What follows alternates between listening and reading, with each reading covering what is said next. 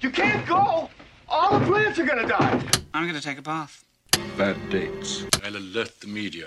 Boys, keep off the moors. It's evil! Don't touch it! The name's Pliskin. No wire hanger!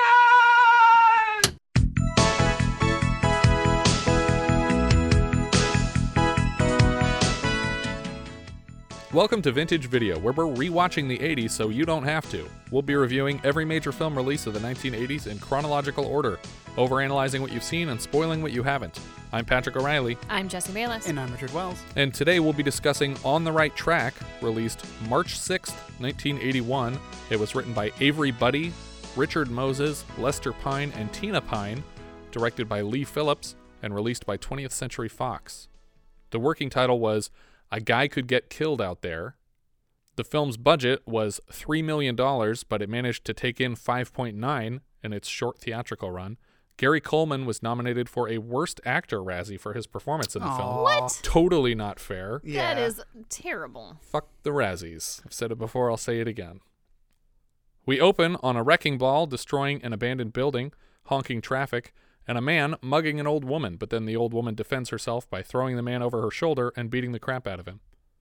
We tilt down on the exterior of Union Station in Chicago. Titles flash across the screen in red and blue, and then turn white and flash away again. I thought we would involve politics more in the film because of that, but we don't really. Well, and we'll get to it when we do the ending credits. The ending credits have this really weird optical effect. Yeah, it's very strange. So much of this feels TV movie. Mm-hmm. And none of these writers have worked on anything other than television prior to this. And yeah, so it just seems like it was kind of coming from an outsider perspective of what a movie's supposed to look like, I think. A woman with a big suitcase rushes out of her taxi and into the station. She struggles to locate an available storage locker for her belongings, but when she eventually opens one, we see Gary Coleman sleeping inside, and his arm falls out of the opening door. The woman screams in terror and runs away. He's wearing some kind of hairy monster glove on the dangling hand, and then he tosses it back into the locker as he climbs out to start his day. He hangs a not in service sign on his home and takes his shine box for a walk. So this bothers me because, like... Wouldn't you have that sign on it all day? Well, yeah, A, you would have it on it all day, and B, he, throughout the movie, has all the keys for these 3 lockers and talks about paying for them. So how does she open it in the first place? Yeah, the point is that he doesn't need to say that it's out of order because he's literally paying the coins to have the storage locker to himself as a house. Yeah. I'm wondering if it's the other way around in that he has to pay to keep them locked while he's away, and at night he has to keep them open so he can get out because you can't unlock it from the inside. That's probably that true. Makes sense. I'm thinking too much about this. But still, when I move into the lockers. if he's paying to keep them locked during the day, though, he shouldn't need to hang a sign, regardless. Yeah. He says hello to all of the station employees who all know his name, Lester. He knows all the buskers on his way to Shakey's, where his friend Sam runs the pizza shop, and he connects with his friend Vito. Lester is trying to organize a whole shoeshine company of kids, and Vito tells him he's got 20 kids lined up for Saturday morning at 10 a.m. Lester prepares to ask Sam for free pizza, but instead enters into a bet with him. If Lester can answer his inane sports trivia, he gets the pizza free. In 1908, who was a runner from South Africa who ran against Jack Donaldson for $50,000 and lost? Reggie Walker. Lester, pretty soon I'm going to have to start taking you as a business loss.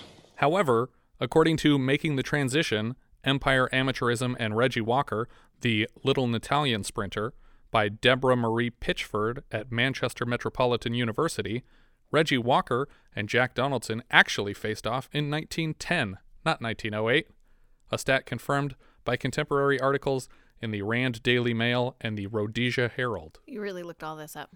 I was also unable to corroborate the $50,000 purse. Walker did once offer $500 to any challenger years later, but $50,000 seems completely fabricated since, after inflation and exchanging currencies, 50,000 pounds is the equivalent of $8.3 million today. As Sam retreats to start making Lester's pizza, Lester tries to negotiate a deal for 8 pizzas a day to feed his future employees with. We get a taste of Lester's business savvy, and it's clear that this kid is smart, and he's going to make things work despite the crappy hand that life has dealt him. We also see that Lester is tight with his money when he buys a Sports Illustrated from a magazine stand, but asks for a used copy to bring the price down. The salesperson is not interested in haggling and wrinkles a new copy to render it used before handing it over. Is that a thing? Like, I don't think so. selling used magazines? Yeah, I imagine it at a train station. There's probably some kind of turnover for magazines. Maybe. Like you pick up one at one station, and then by the time you go back, you give it to another station, and maybe they give you like a rebate. Yeah, maybe. On your next magazine. Just have to look at the number on the bottom for the CRV value. Lester meets with another friend, Robert, played by Bill Russell, working in a health club where he's offered a free hot shower. Lester takes him up on the offer, and suddenly an unaccompanied homeless minor is wandering around this health club in just a towel. Robert asks Lester how his business permit is coming along, and he says it's fine. Lester asks how Robert's son Mark is doing, and if he might have any interest in working with Lester on this new venture. Robert seems doubtful. He's worried that his son's going to end up in jail if he doesn't turn his life around soon. Again, Lester displays an empathy and parental instinct far beyond his years. It's hard raising a son these days, huh? The film doesn't shy away from exposing Lester to adult conversations. Lester sits down with a customer and asks what he's working on. Artificial insemination. You know what that is? Sure. That's sex without any fun. Yeah, ha ha ha. But isn't it a little bizarre that this guy would bring up artificial insemination with a 10-year-old boy at the station? And even weirder that someone who works in that field wouldn't have heard the joke that it's like sex without the fun. Like, that's the first joke you would make in the office. Upstairs at the station, a portly man supervises a row of adult shoe shiners and notices Lester siphoning customers below. He chases Lester around the station, accusing him of stealing his business, but he can't keep up. Later, Lester is polishing the shoes of another customer who sneezes on him multiple times while reading about the day's horse races. This is really disturbing. Yeah. Like, turn your head away from the person. Like, sneeze into your elbow, buddy. Yeah, and Lester's not doing enough to avoid it either. He's just like, oh. Every time he gets hit with boogers, it's like, take a few steps back. That sweet, sweet spray. Ugh. The horses' names appear highlighted in the paper from Lester's perspective. Dancing Doll, Fish Dream, Latest Song.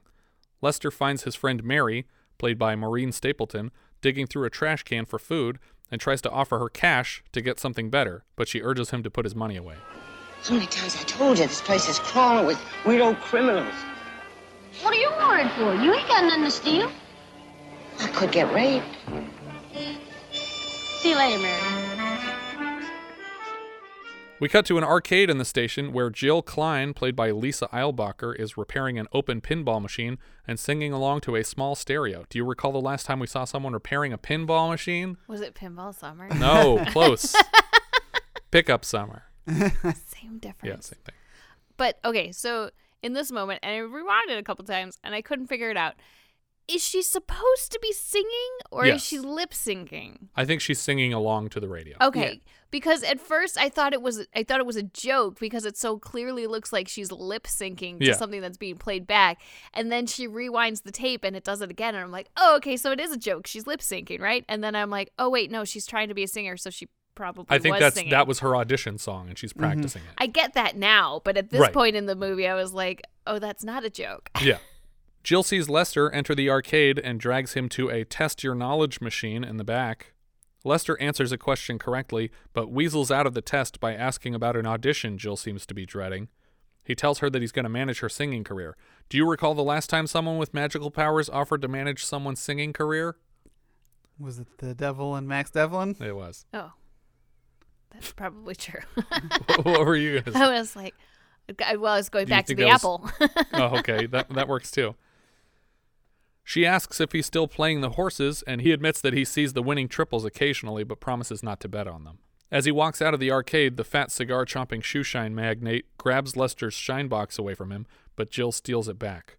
The man tries to sick the station police on the kid, but they don't care, so he puts in a call to report Lester to the juvenile authority. Agent Frank Biscardi, played by Michael Lembeck, doesn't sound too excited by what his job entails today. If I get lucky today, I'll collar a 10-year-old kid for shining shoes without a license. God, this job stinks.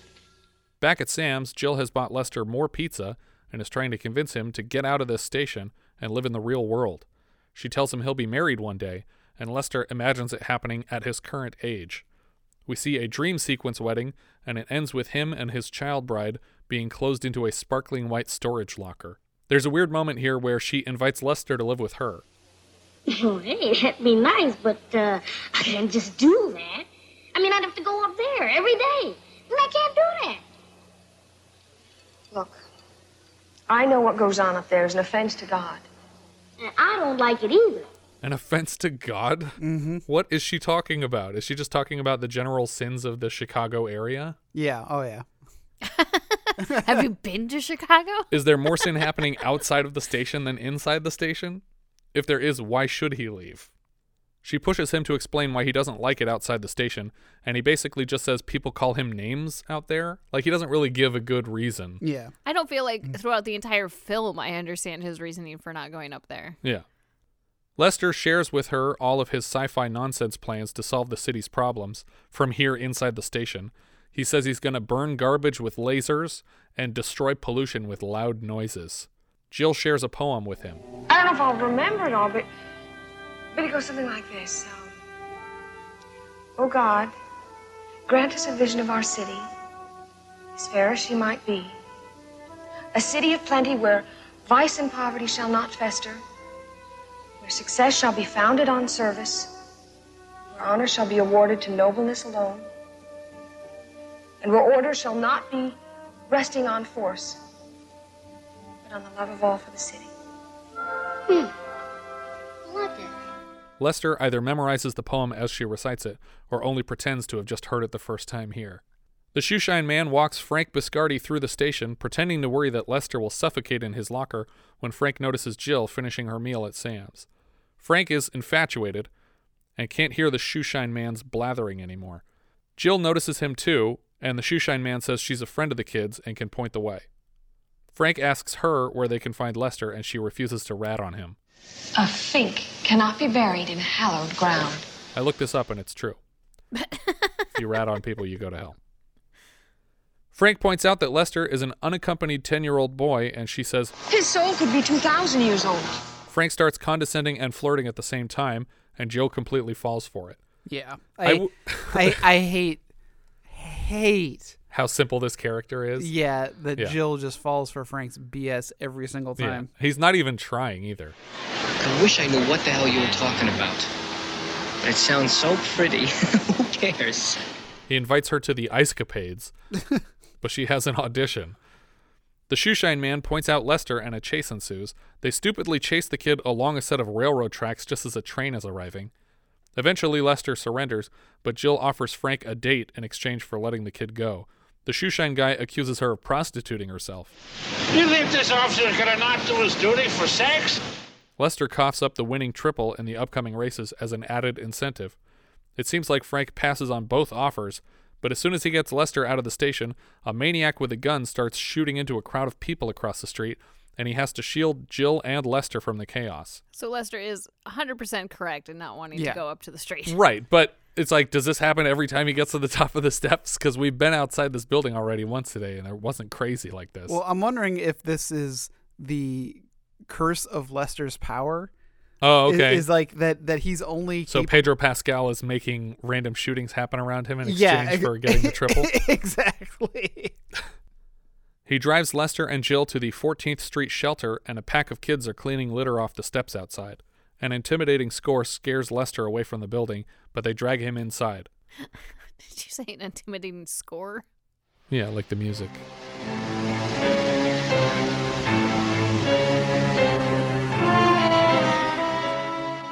Yeah, but I'm just saying, like, he's not hearing the score of the movie. You don't know what his powers are. You don't know the limitations of his powers. Yeah, he does occasionally address the camera in a look. He breaks the fourth wall a couple of times. For some reason, after they drop him off, Frank still thinks he's entitled to a date with Jill.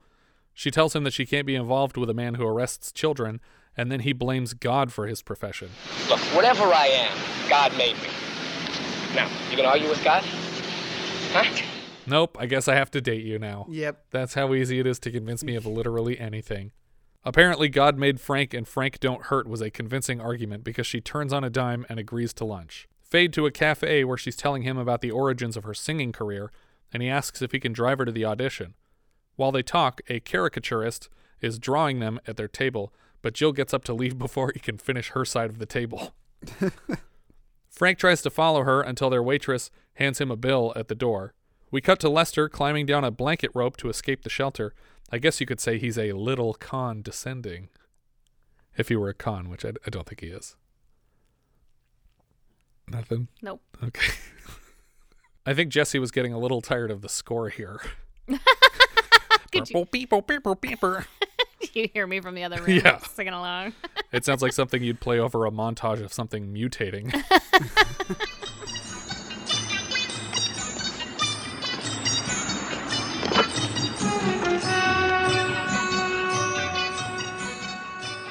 It's weird because the composer is the same guy who did War Games. Yeah. And I was like, oh man, I definitely hear War Games in some of this music. Funny. But it makes sense in War Games because it deals with computers. Yeah, So, makes more sense than this. Computers are allowed to make that noise. But small children in orphanages are not. No. In his office, Frank tells a coworker about the woman who enchanted him today. He mentions Lester's horse picks, and the guy points out that Lester nailed the triple for today. Rather than write it off as a fluke, Frank assumes Lester is magic and turns around immediately to retrieve him from the shelter. We cut to Jill's audition at Billy's downstairs bar, and Frank takes a bar stool in the audience. She's a great singer, but he's the only one clapping at the end of her song. Well, it's an audition. Yeah, but still, just to be polite, there's other customers in this place, and nobody claps. She gives him a quick kiss in the moment of exhilaration, and he tells her that he's changed his mind about sheltering Lester, and the weird score kicks up again as they find out that Lester has escaped the place. Lester runs up to the doors of the station, overhears strangers discussing the dead kid they found in a locker, allegedly shot 6 times. Apparently, they've conflated the stories of the outdoor shooter and the confused woman who found Lester this morning. The woman enters the station now, leading a pack of cops to the locker where she thought she found a dead boy this morning. So this is all happening in the span of a couple of hours then. Right. It's the same day for sure. Yeah, this woman didn't come back a couple of days later or even like 6 or 7 hours later. She left immediately to go fetch the police. Yes. Would you wait several hours to go get the police if you found a dead child? Well, no. He's just saying the implication of how much story has passed. No. Yeah. I know what you're saying. It just came off as though. Yeah, that's true. That's true. I would wait much longer before reporting a dead. She didn't even give him time to rot in there. Well, I guess the tone I was setting was in the terms of a movie that she would have already tried to tell the police, but no one would have paid attention to her, or someone would have just written it off. Yeah. And this plot point would be done. Her running away screaming is the end of that plot point. That character never to return again. Yeah. The fact that she returns at all is what I find bizarre. Yes. Well, this movie happens in real time. Look, I am not some kind of a nut. I never said you were, ma'am. There is a little black kid curled up inside of one of these lockers. Maybe he wasn't completely dead. Like, he was just bleeding a lot. Lester makes a move for Shakey's when a pair of cops notice him, and he freezes in place. He takes advantage of a passing pastry cart and stows away inside, and the cops lose track of him for a moment. But they find him very quickly inside. Instantly. Yeah, and also that there was only a single pastry in the pastry left. I think he ate a bunch of them. And the shelving that they were contained yeah, on. He ate everything. They would, otherwise you could only maybe have like 6 or 7 of those cream puffs in there. But his face is completely covered in powder. I think he ate at least 12 of these. But he's finishing the last one when they open it up, and he tries to convince them that the kid that they're looking for is, in fact, dead. Now, you guys looking for a dead kid. You're talking to a live kid. You can see I ain't dead. So the kid you're looking for is somewhere in a locker. Jill and Frank arrive just in the nick of time to take custody of the kid. They inform Lester that he can stay down here, that he doesn't have to leave, and that the two of them are going to have dinner tonight. It's crazy that the plan wasn't already, let's keep this golden goose of a homeless kid safe at your apartment. But they jumped right to, fine, be homeless, and we'll have a vague idea where to find you when we need to make a lot of money. And then they go home to eat. Over dinner, Frank mentions Lester's race picks, and Jill informs him that Lester always picks the triple, but she doesn't gamble. They kiss for a bit, and then Jill steps away, saying something's burning, but she goes past the stove into the bedroom, and Frank takes a second to catch on. I think she's inviting him to the bedroom for something exciting that's not cooking. In the station, Lester meets up with Mary, the bag lady, who informs him that she won the triple with his horses today. She's disappointed to be rich now because she's worried about protecting her cash. And you ruined my life. I'm rich. Mary, you shouldn't bet if you can't afford to win. Mary. I really like that line. I also like the way he's like, Mary. Mary. Like he does this like silly voice for it. I guarantee that was like an outtake. Yeah, it and seemed they just kept it in. It seemed improvised, and I guarantee you that Maureen Stapleton would have had a hard time not laughing at that.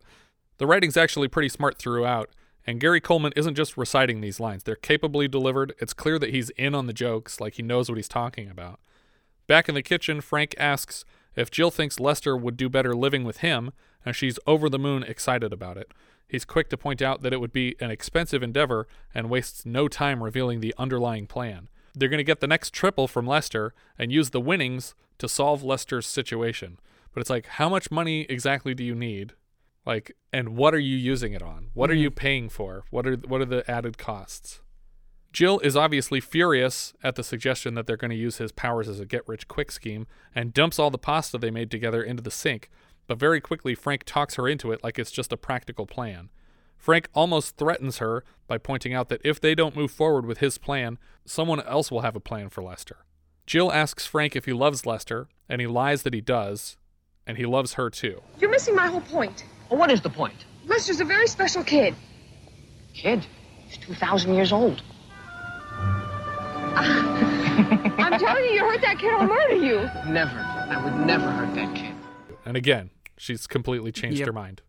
We cut to some high society ladies talking about Mary the bag lady. She's bringing over $54,000 to pay for a makeover. Back in the station, Lester tells Frank the answers come to him when he shines shoes. Jill tries to diagnose the condition. Precognition. Who needs pyramid power? Lester, do you remember being a slave in Egypt? Not in Egypt. It's a dumb line, but I still laughed at it. Do you guys recall the last time we mentioned pyramid power? Sphinx? I think it was Sphinx, yeah. Because she's complaining about how in America, when you tell someone you're an Egyptologist, all anyone wants to hear about is pyramid power. Mm. And yet she was an Egyptologist who had no concept of how large the pyramids were. And spoke not a word of any Egyptian language. I still like that movie. Yep. Lester sees the names Glorious Gloria, Army Boots, and Lucky Me, and Frank runs to place the bet. We cut to 4 women bathing Mary simultaneously, and it reminded me of Dumb and Dumber when the guys are throwing stacks of cash at a makeover. Actually, it's kind of like the scene in The Little Mermaid, too, when they're all trying to clean her up and make her a high society person. Lester's horses win, and Frank collects $50,000, but an IRS rep catches him on his way out of the betting office and asks him to fill out paperwork. I don't know if that's how that works in a racetrack. I know that in Vegas, if you win big, like in a poker hand or something like that, they will stop the table and you will have to fill out some kind of like a 1099 of sorts. Yeah. For your winnings. I wouldn't be surprised if there is someone like that at a horse race place. I just don't do that very often. And we made the point earlier when Mary said she won all of her money that she had to pay half of it to the government. Mm-hmm. So the implication here is that he's literally signing a piece of paper that says exactly how much he won and that 50% even is going to go to the government.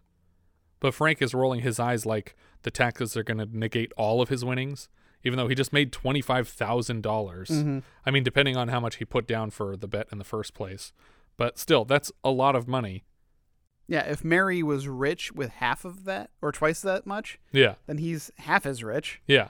I mean, well, and just do it again. Right. But do it with bigger and bigger stacks of money and pay your share to the government. Nobody's going to stop you. But he doesn't like contributing to society. Frank decides that he has to just do everything over again to make up the difference, but he doesn't want to pay taxes the second time. But that is the exact antithesis of the second half of this movie. Right. because all Lester cares about is the city. The money going to the city, right. So all they had to do was just keep betting legitimately, and it would have gone to the government. Lester doesn't want to pick horses again, in spite of Frank's begging, and Jill is clearly disturbed by his desperation. Doesn't do anything to interrupt it, though. She just looks bummed about it and lets him keep bugging the kid until he gets horses. Later, Jill and Lester hang out waiting for him to return with the money, but the later it gets, the more convinced Jill is that he's not coming back. He asks her if she loves Frank, and when she hesitates to answer, he reads off a list of different kinds of love. I guess loving somebody from the neck down, what you call necrophilia.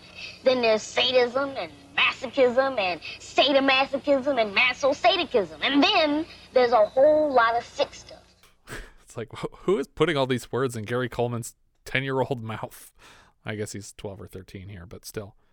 Frank finds a man at the park and tries to place a $50,000 bet on the triple, but the guy warns him that it's a sucker bet.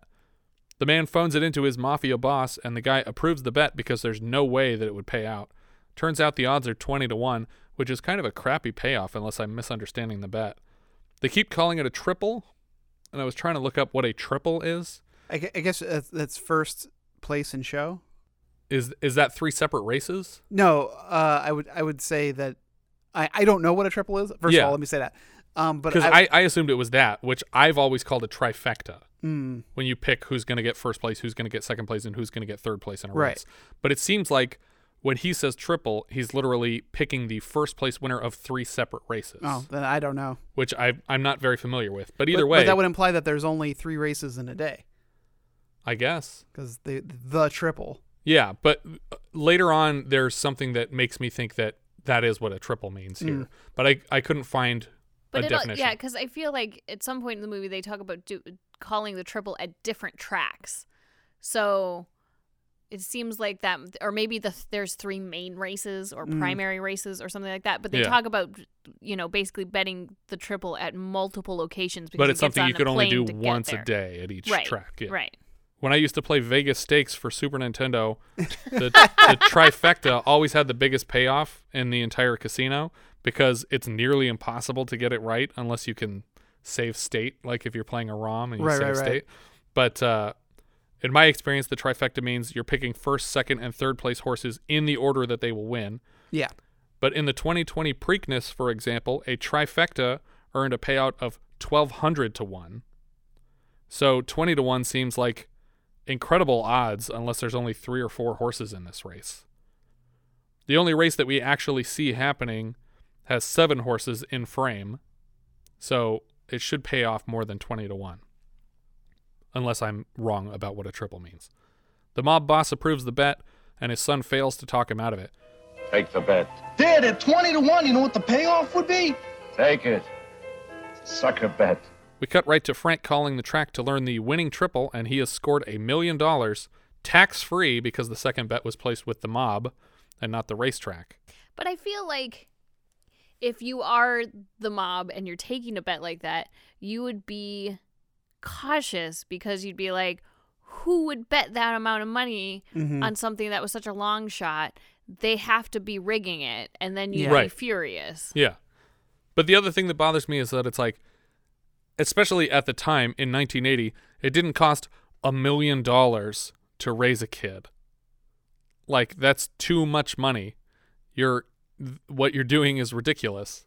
Well, I think he's not actually getting the money to raise the kid. But that's what he's claiming it's for. Right, yeah, but he's also, this girl's an idiot, so. But he could have made this same bet at the horse race, like legitimately at the track, and made all this money and paid half of it, and still he would walk away with $550,000 cash that he made in 2 days. But instead, he had to get super greedy about it. Well, it's like, who would have thought that you couldn't trust the mob to pay out $1 million? Well, I wouldn't want out, to. Though. That's true. Yeah. They can't get a reputation for not. Out of nowhere, the plan is to make Lester the president of a company with this $1 million they just made.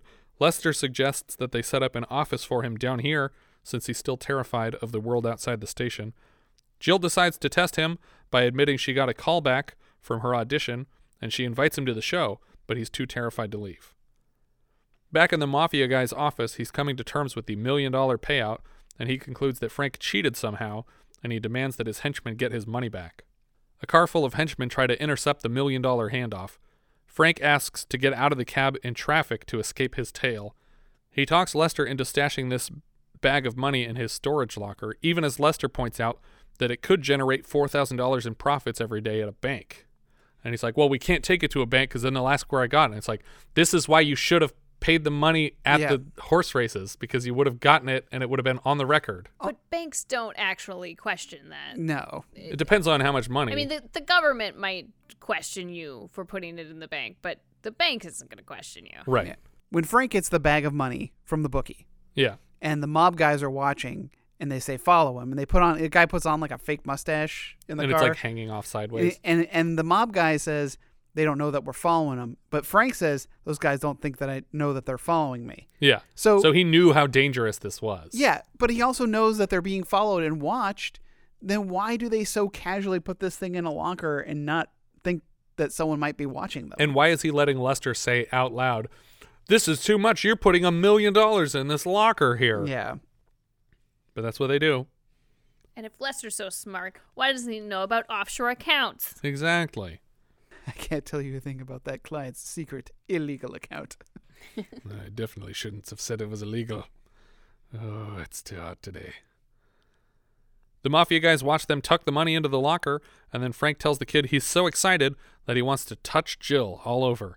I should mention that up to now we've gotten little jealous glances from Lester every time the relationship blossoms between Frank and Jill, but here Lester flat out admits that he would like to touch Jill all over also, which is a weird character trait for your 10-year-old prepubescent boy.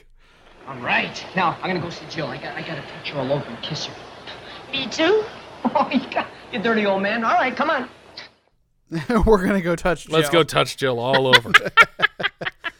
He tries to drag Lester to where Jill is, but then remembers that she's outside the station.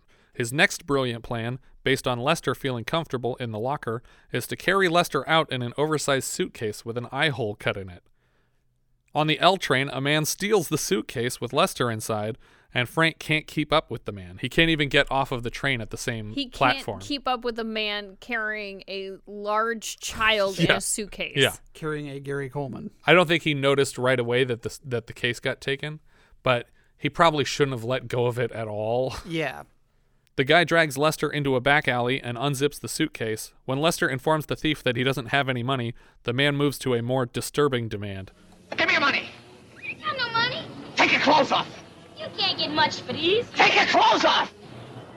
We cut abruptly from a maniac yelling for Lester to strip naked to Frank walking leisurely back from the next train platform to figure out where Lester went. Where did that silly kid go? We cut to Lester dressing in a cardboard box with armholes and stealing socks from a street vendor. Frank finds Jill at Gino's, that's a bar, where she's singing, and the two team up to look for Lester together. At the station, the Mafia is stealing the entire wall of lockers where Frank and Lester hid the money. Lester meets up with Frank and Jill and swears never to leave the station again. They find the baggage locker is gone. Frank isn't just broke, he's $25,000 in debt because he bet the whole $50,000 on the second race, including the half that he owes to the IRS. They head into Shakey's to drown their sorrows in pizza when Lester sees Mary on the TV. She tells everyone about the magical homeless kid in the train station that can pick horses. They cut to the mayor, played by Norman Fell, who plans to investigate the claims of a homeless child living at the station. Lester tries to make a run for it to avoid attention, but the mayor's coming down the steps in a cloud of press right at the same time. The mayor speaks with Sam outside Shakey's and asks why nobody reported the kid, and Sam says he never saw a reason to. Behind them, a janitor dumps trash into a bin where Lester was hiding, and he shouts. The press and mayor and friends all chase Lester as he climbs up to the massive product placement billboard in the middle of the station. A giant Baby Ruth and Butterfinger chocolate bar take up half the frame for the rest of the scene. He threatens to jump if they follow him up. The mayor's people tell him that he will get reelected if he can talk this kid down. Come on, Lester. How long are you going to stay up there? Until I die, and you're all going to die before me. I like that line. I like that line a lot, but it made me sad when you do some math and you're like, wait, Lisa and Michael Lembeck are still around. And Gary Coleman's been gone for 10 years now. That's crazy that was 10 years ago already. Yeah.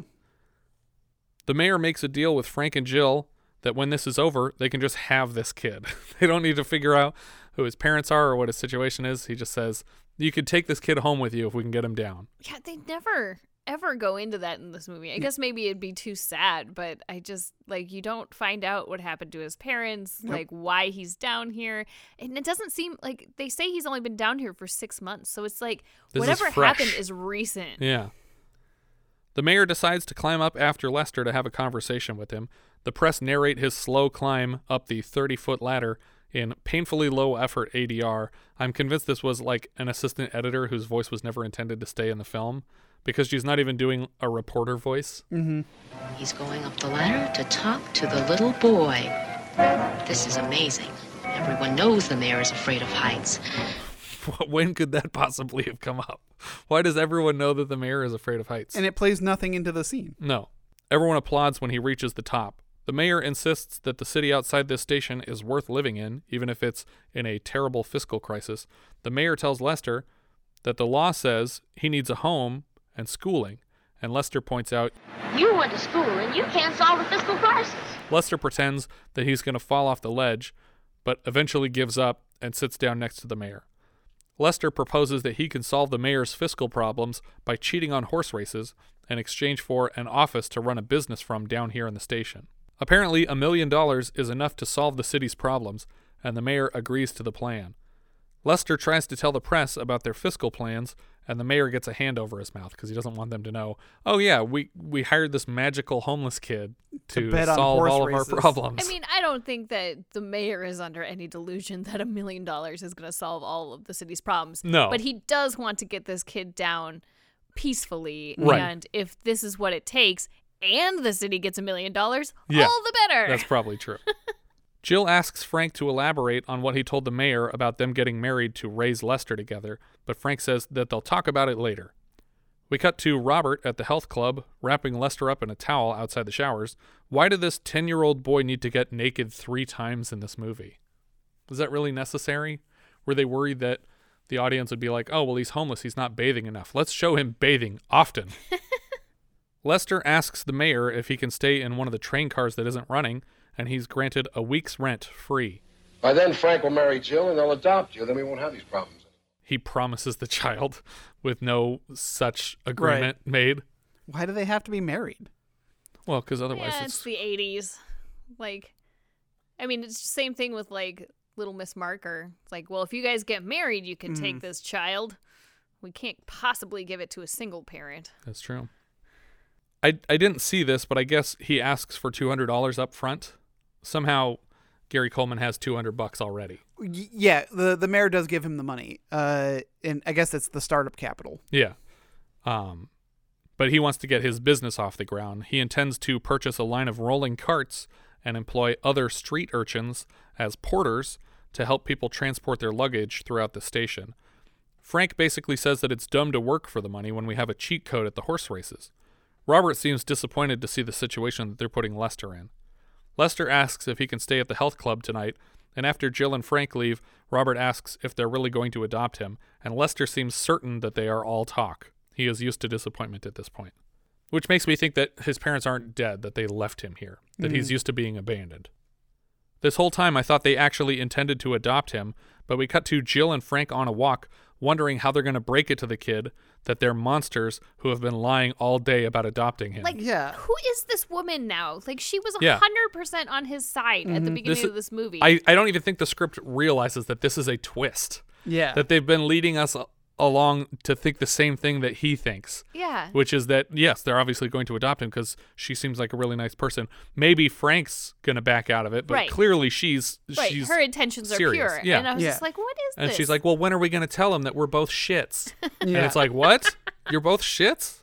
Yeah, my note here is this Frank and Jill thing is the worst. Yeah. He doesn't want to be adopted.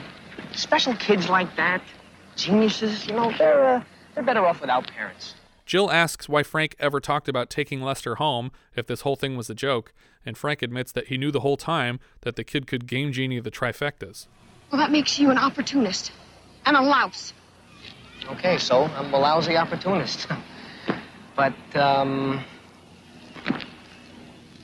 love you. Voila! She's back on his side. This lady is an impossible pushover. They make out by the waterfront.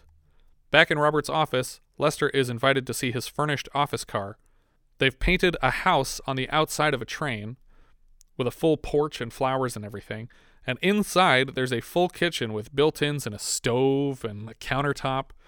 But this is a working train station. Right. Yeah. Where have you parked this train? It's just on a track that's not in use. He said it's on track 4 or something like that. Okay. It's like, we never use track 4. Just Nope. live there. They could still move if they need it to. His office is random. Like, what station is my office in right now? It's 4 o'clock. Oh, it's Yeah, it's moving around. It also has a nice office desk with a train lamp and a phone. Because he asked for it to be furnished so it could be a business write-off or something like that. Exactly. Or write off on his taxes. And I'm like, oh, you're paying taxes. The next morning, dozens of kids are crowded around to join Lester's company. He's trying to talk them through the requirements of the job, but suddenly Sam is hassling him for today's triple.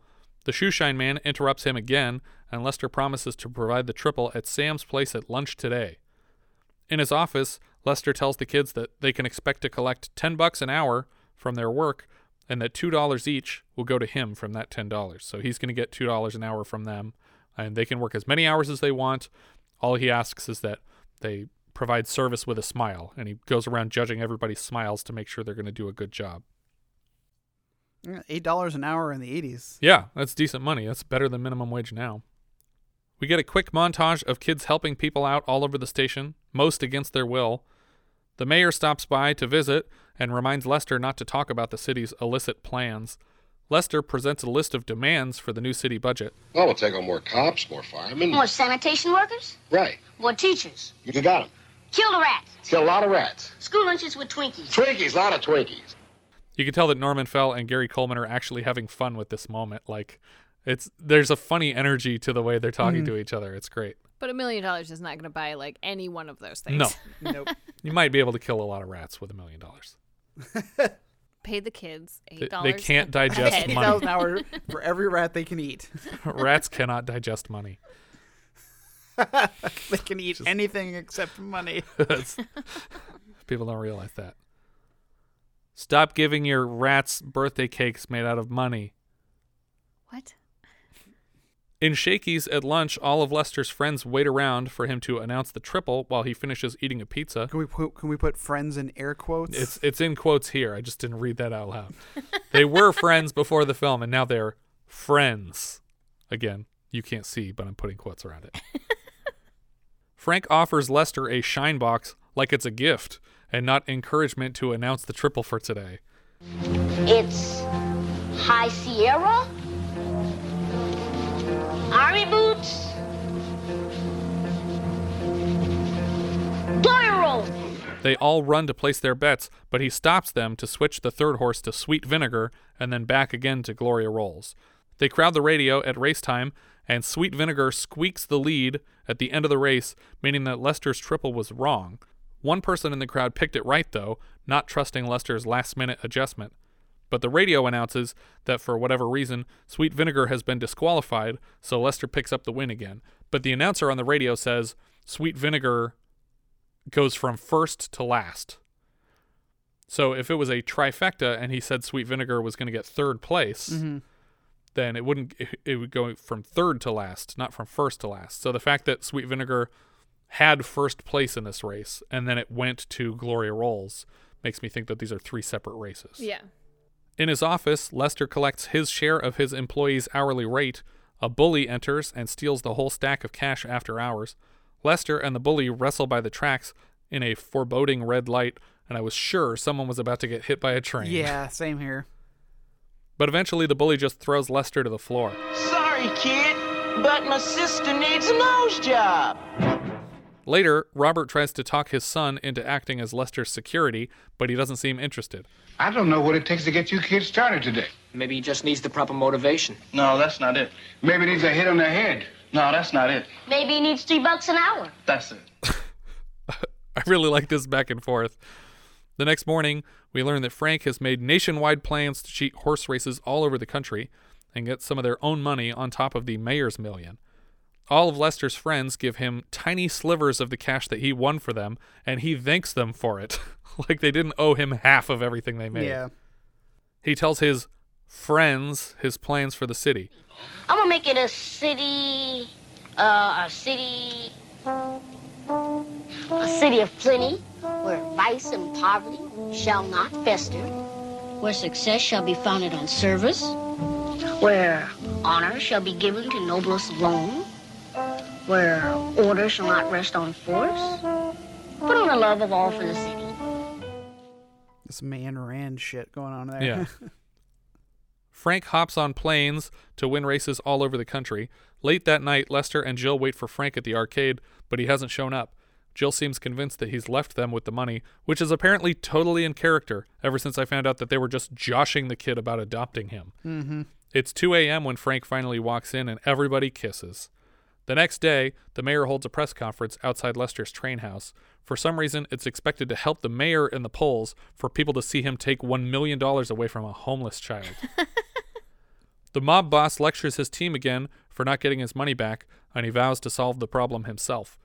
Back in the office, Lester is dealt a 1-2 punch of learning that another pack of kids are undercutting his porter business, and the mayor is throwing the entire $1 million check at the city's debt, and he won't buy any of the improvements that Lester was promised. Lester is disappointed that he was lied to, and that he was forced to lie to the public on television. Frank talks Lester into raking in more money to get back at the world, but Jill urges them to reconsider. They tell her to grow up. Jill makes Frank confess that they were never going to adopt him. She admits the same and cries before walking away. Later, Lester announces the triple to his normal crowd of friends and also the mob boss infiltrating the crowd. But he gets it wrong this time, and everybody gives him shit about it. Sam complains about the payments he owes on his wife's brand new Cadillac. Lester says that he's giving up on these horse races for good, and Frank says, "Cool, time to get trashed." I gotta go somewhere and get drunk. We see the mob boss's office getting emptied out because now he's lost everything, because he bet on what the kid said to try and win all of his money back at the last second, and it turns out it didn't work out.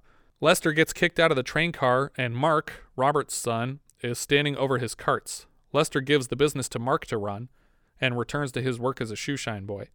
Mary sits down with Lester on some stairs. She tries to cheer him up by reminding him how many good years he has ahead of him. I came down here because I was afraid up there. I'm afraid down here. He cries in her arms for a bit and then moves to put all of his stuff in a new locker. Jill shows up and tries to talk Lester into going outside again. She got that singing job, so she doesn't intend to visit anymore. Lester tells her that he's not interested, but when Frank shows up, Lester immediately forgives them both. Like, he doesn't care about Jill, but then when Frank comes out, he's like, "Oh, Frank, oh my gosh, you're so great. I can't believe you came down here. You're the first person to get down here to say something to me." And Jill's just crying in the corner. They throw his locker keys in the trash instead of returning them like I would have assumed you're supposed to. And if you watch this close-up insert of the keys in the trash, they're like dripping. Yeah, I was like, oh, it's what weird. is that? Yeah. They walk him to the steps out of the station, and he stops again. Maybe if you tell him it's going to be okay out there. Lester, it stinks up there. No more lies. Come on. We'll take it one step at a time. At the top of the steps, Lester announces, Did I tell you I can pick the stock market? "Freeze frame," and we're out. And then we get that weird color pattern over the credits. Red, white, and blue. Our director here was Lee Phillips. All TV before this, all TV after. Writer Avery Buddy, Only This. Richard Moses, one title before this, but this was his last title. Lester Pine, all TV leading to this, nothing after. Tina Pine, all TV leading to this, nothing after. Meaning that the 4 people who wrote this film never worked again. As writers. As writers. They weren't shunned from society. No, they based the story on a real homeless kid, and they lived off of that kid for the rest of their lives. Perfect. Editor Bill Butler, he cut A Clockwork Orange and Gorp and How to Beat the High Cost of Living. The only one I recognized after this was Up the Creek from 1984. Gary Coleman played Lester. He has credits dating back to 1974 when he was just 6 years old. He's best known as Arnold Jackson, initially from The Facts of Life, and later Different Strokes, and finally in an episode of Fresh Prince of Bel-Air. Because he was so well known, he plays himself in a lot of stuff, like The Ben Stiller Show, The Naked Truth, a bunch of The Simpsons, and Dirty Work. What you talking about, Satan? He does the voice of Kenny Fallmouth in Curse of the Monkey Island. Yeah. And he passed away in 2010 from an epidermal hematoma after a fall down some stairs. Maureen Stapleton played Mary the Bag Lady. She's Mama Mae Peterson in Bye Bye Birdie. She's Inez Guerrero in Airport. And she's Pearl in Interiors. Later this year, we'll see her in The Fan and Reds. But my favorite from her is probably Ma Kelly in Johnny Dangerously, the mother of the two brothers that lead the film. Norman Fell played the mayor. He's best known as Stanley Roper from Three's Company and later from The Ropers, his own spinoff. He also shows up in Transylvania 65000, The Graduate, and Chud 2, Bud the Chud. Michael Lembeck was Frank Biscardi. We saw him last year as Cavell in Gorp. He has mostly TV work for his acting credits, but he's probably better known for his directing on such shows as Coach, Major Dad, News Radio, Everybody Loves Raymond, Mad About You, A Bunch of Friends, Two Guys, a Girl, and a Pizza Place, and later, the Santa Claus 2 and 3. Lisa Eilbacher played Jill Klein. She was Ellen Wood in Bad Ronald before this, and she followed this up as Casey Seeger in An Officer and a Gentleman, and then Jenny Summers in Beverly Hills Cop. Bill Russell was Robert. He's a former center for the Boston Celtics, and he's a 5-time NBA MVP. He's won 11 championships with the Celtics, which is still the world record for an athlete in any North American sports league. Herb Edelman played Sam. He's in Barefoot in the Park and The Odd Couple, but he's probably best known for his TV work. He was Burt Gramis on 42 episodes of The Good Guys. He was Big John on Big John, Little John. He was on the 9 to 5 series and a couple episodes of Trapper John, as far as shows that we've covered the movies for. Right. Richard and I probably know him best from his multiple appearances on MacGyver, in The Lost Amadeus, Faith, Hope, and Charity, and Split Decision. He was also B. Arthur's ex-husband on The Golden Girls. Nathan Davis played Mario. He was Kane in Poltergeist 3. He played the grandfather in Holes, and also a grandfather in Flowers in the Attic. Paige Hanna played Sally. She was tour guide number 1 in Gremlins 2. I'm assuming that's one of the people that wears the silly building hats. Right. And she was also Rachel in the Raft segment of Creepshow 2. Ooh, yeah, that's a good one. Debbie Hall played the bride, and I think that's the bride in the fake wedding that Gary Coleman has to a child. Oh, the little girl. Yeah. She has lots of soundtrack credits as a singer, starting with Fear No Evil director Frank LaLoggia's Lady in White, and then on through Titan A.E., Van Helsing, War of the Worlds, The Simpsons movie, The Watchmen, Ghostbusters 3, Star Trek Beyond, Rogue One, and War for Planet of the Apes. Jamie Gertz played Big Girl. I'm assuming she's one of the other kids that is trying to join the company. This was her first feature, and soon after she was Muffy Tepperman on Square Pegs.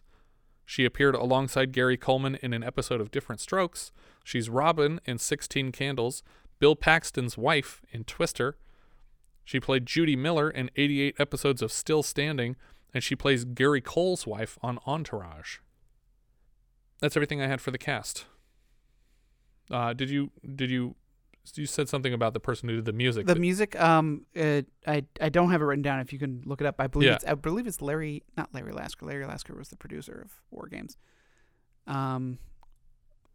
Arthur B. Rubinstein. I mean, I only know his music from War Games. Yeah. And I don't recognize a lot of the other stuff here. And I could hear a lot of the War Games score in this movie. Like, composers often have like a well that they go back to for beats and things like that. And I was like, I can hear War Games in this for sure. He also did Stakeout and Another Stakeout in terms of things I recognize from this list. Yeah. For this film, I decided that we should present our suggestions for our favorite homeless people from films. And I asked you each to bring, I think, 5 homeless characters. Did you come up with 5?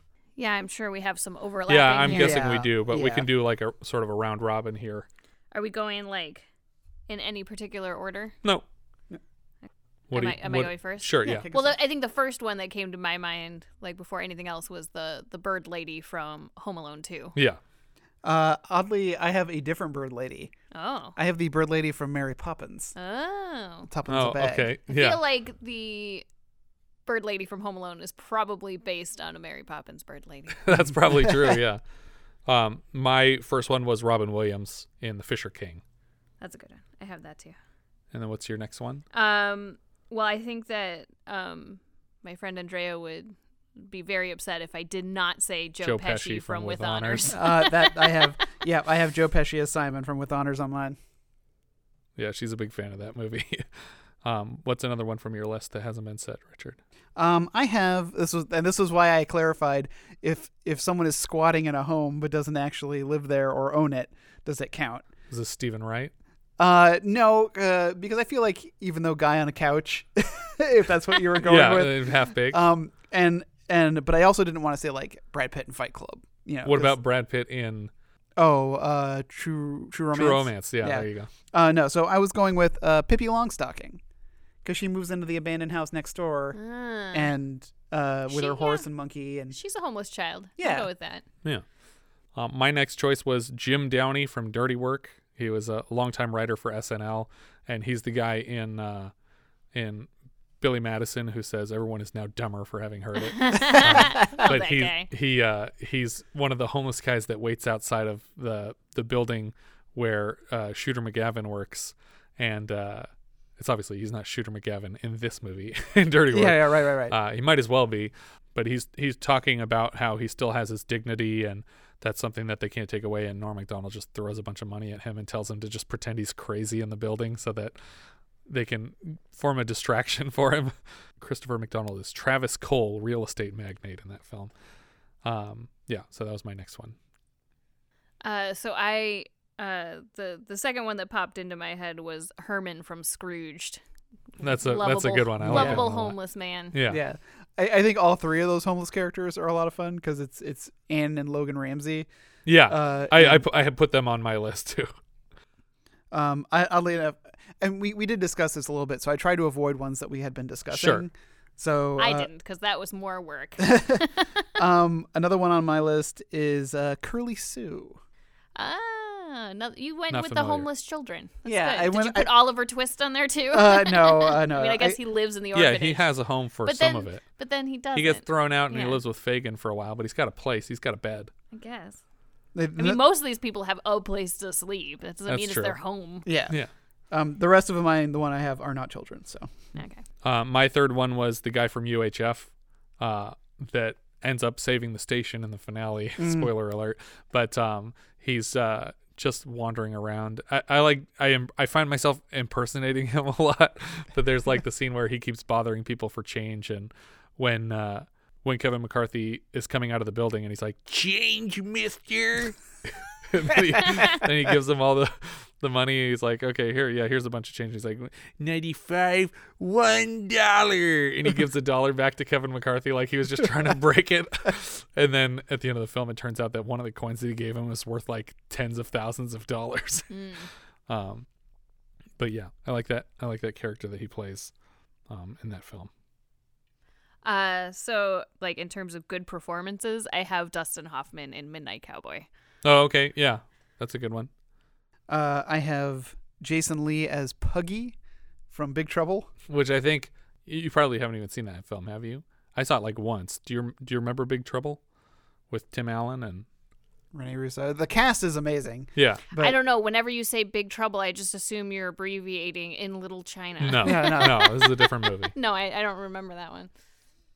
It's a very small film, but it was funny and it had a really great cast. Yeah. It was withheld from the theaters because of 9/11.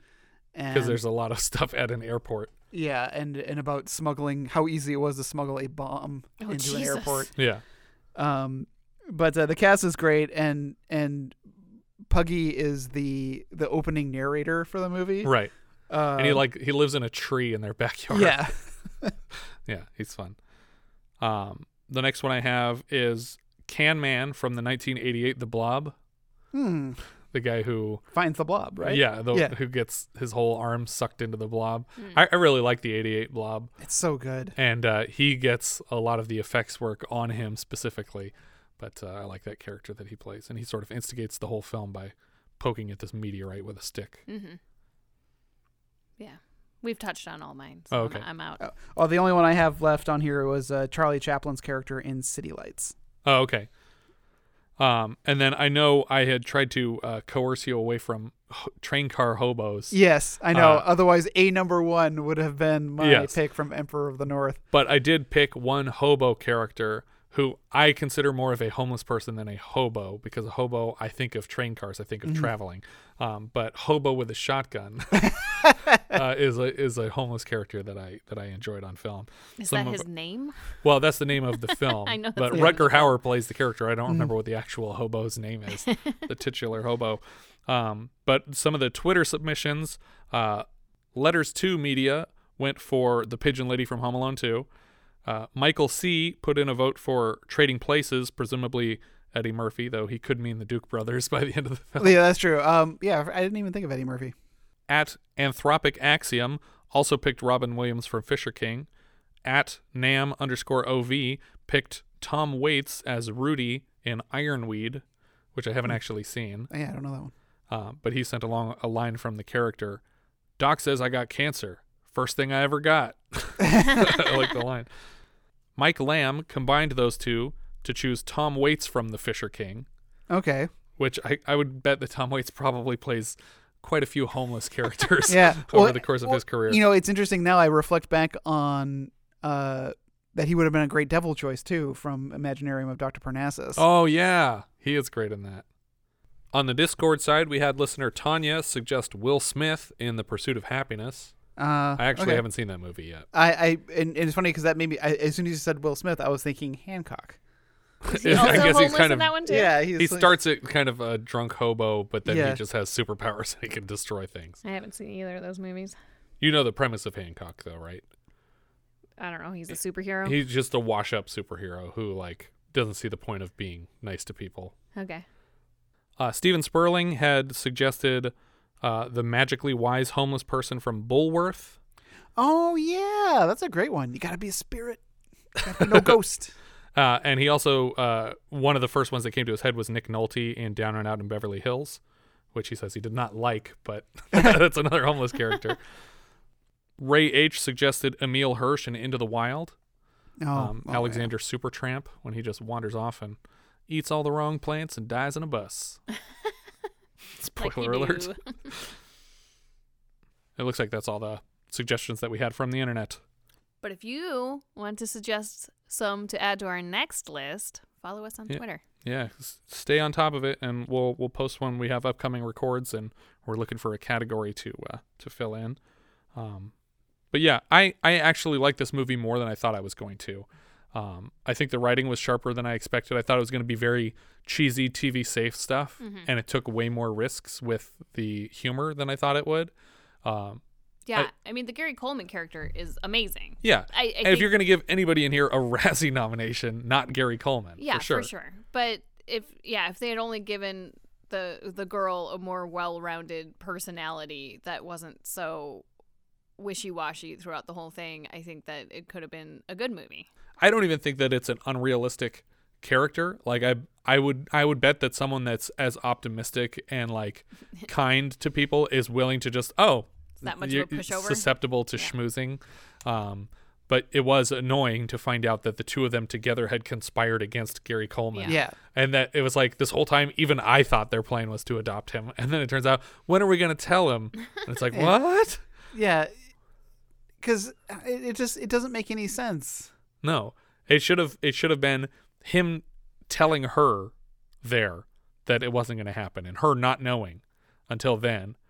And then after he told her that he didn't have any intention to do it, then she says something like, well, what are we supposed to do? How are we going to tell him that? Because I thought this was real, and now you're telling me. And then she should break it off with him. And then there needs to be a redeeming act where he goes and figures out a way to get Gary Coleman out of, the train station and brings him to her and be like, I'm sorry, look, he's okay. And let's do this. Let's adopt him. But instead, they just blatantly tell each other that they're mean people, and then he's like, but I love you, and she's like, oh yeah, you do. Let's kiss more. Do we know where this is going? Well, up or down? I think for me, this is actually going to be, I don't know. What do you got? Hey, you could go first for once. I'm going to go with a thumbs. I don't know on this one. I'm going to say a thumbs up. Okay. If you can find like a Blu-ray somewhere, because I don't think it's worth watching in the quality we saw it in. It was kind of blurry, standard def. But I like the story, and if it were higher quality picture, then I would say this is worth checking out. I'm going to give it a thumbs down. All right. I mean, I think that there were, quippy moments of dialogue, and I liked Gary Coleman a lot, but I think that's all the movie had going for it. I think the horse betting plots is kind of weird, and I never really understood why he was down in this train station or what his situation in life is, and I didn't like this girl's character at all.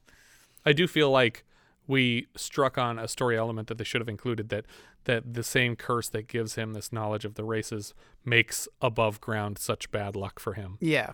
That for some reason this property is what gives him his magical powers. Well, and he also establishes that he can't use his power on himself. Right.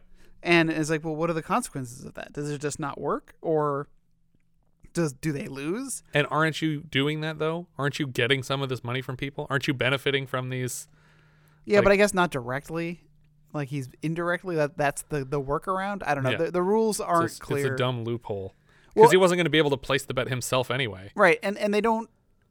And while Jill believes his powers to be magical, Frank does have a line real quick that he understands statistics. Yeah, and he's just reading the statistics and able to calculate the winner. Yeah. It's a thumbs down for me, by the way. Okay. There's too much. There's almost too much going on, and I hate so many of the characters that I don't hate Gary Coleman, but like this whole basically the only two good characters are Gary Coleman and Robert. Yeah, and because even Mary sells him out on TV. I was like, why are these people talking about him? Yeah. And I also thought it'd be funny if they showed other kids pretending to be him when like strangers come down into the station and they're like, wait, where's the magical kid that tells me? And they're like all of his friends are like, I'll give you, if you give me $20, I'll tell you. Yeah.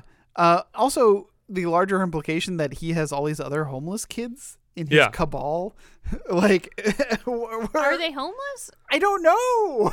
They're just kids who are allowed to go down to the train station and hang out there all day. It's 1981. Who need an hourly wage. Yeah, who are allowed to work without any, like, why doesn't the shoeshine guy report these kids? Yeah.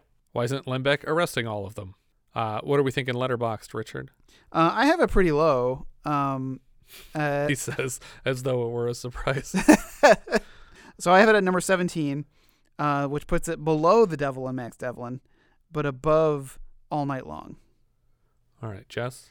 I have it at a number so tiny I can't read it. What does that say?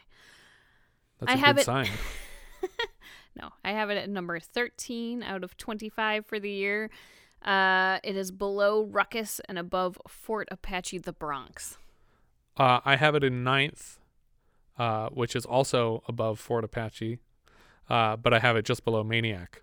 So it's in my top 10 so far, just because I really liked the dialogue, even if the story's a little wrong. I think that's everything for On the Right Track. If you guys have any thoughts you'd like to share with us, we are Vintage Video Pod on Twitter, Facebook, Instagram, and Letterboxd. Or as I've said before, you can find each of our full movie rankings for the year. We can also be found at vintagevideopodcast.com. We also have a Discord now. You can find the button at the top of our .com and join the 24/7 movie chat and share your thoughts on episodes past, present, and future. Also search for Vintage Video Podcast on YouTube and subscribe to our new channel there. Thank you so much for listening, and I hope you'll join us next time when we'll be discussing Permanent Vacation, which IMDb describes like so. A young man wanders New York City searching for some meaning in life and encounters many idiosyncratic characters. We leave you now with the trailer from Permanent Vacation. My name is Aloysius Christopher Parker, and if I ever have a son, he'll be Charles Christopher Parker, just like Charlie Parker. But people I know just call me Allie, and this is my story, or part of it. It's how I got from there to here. Maybe I should say from here to here.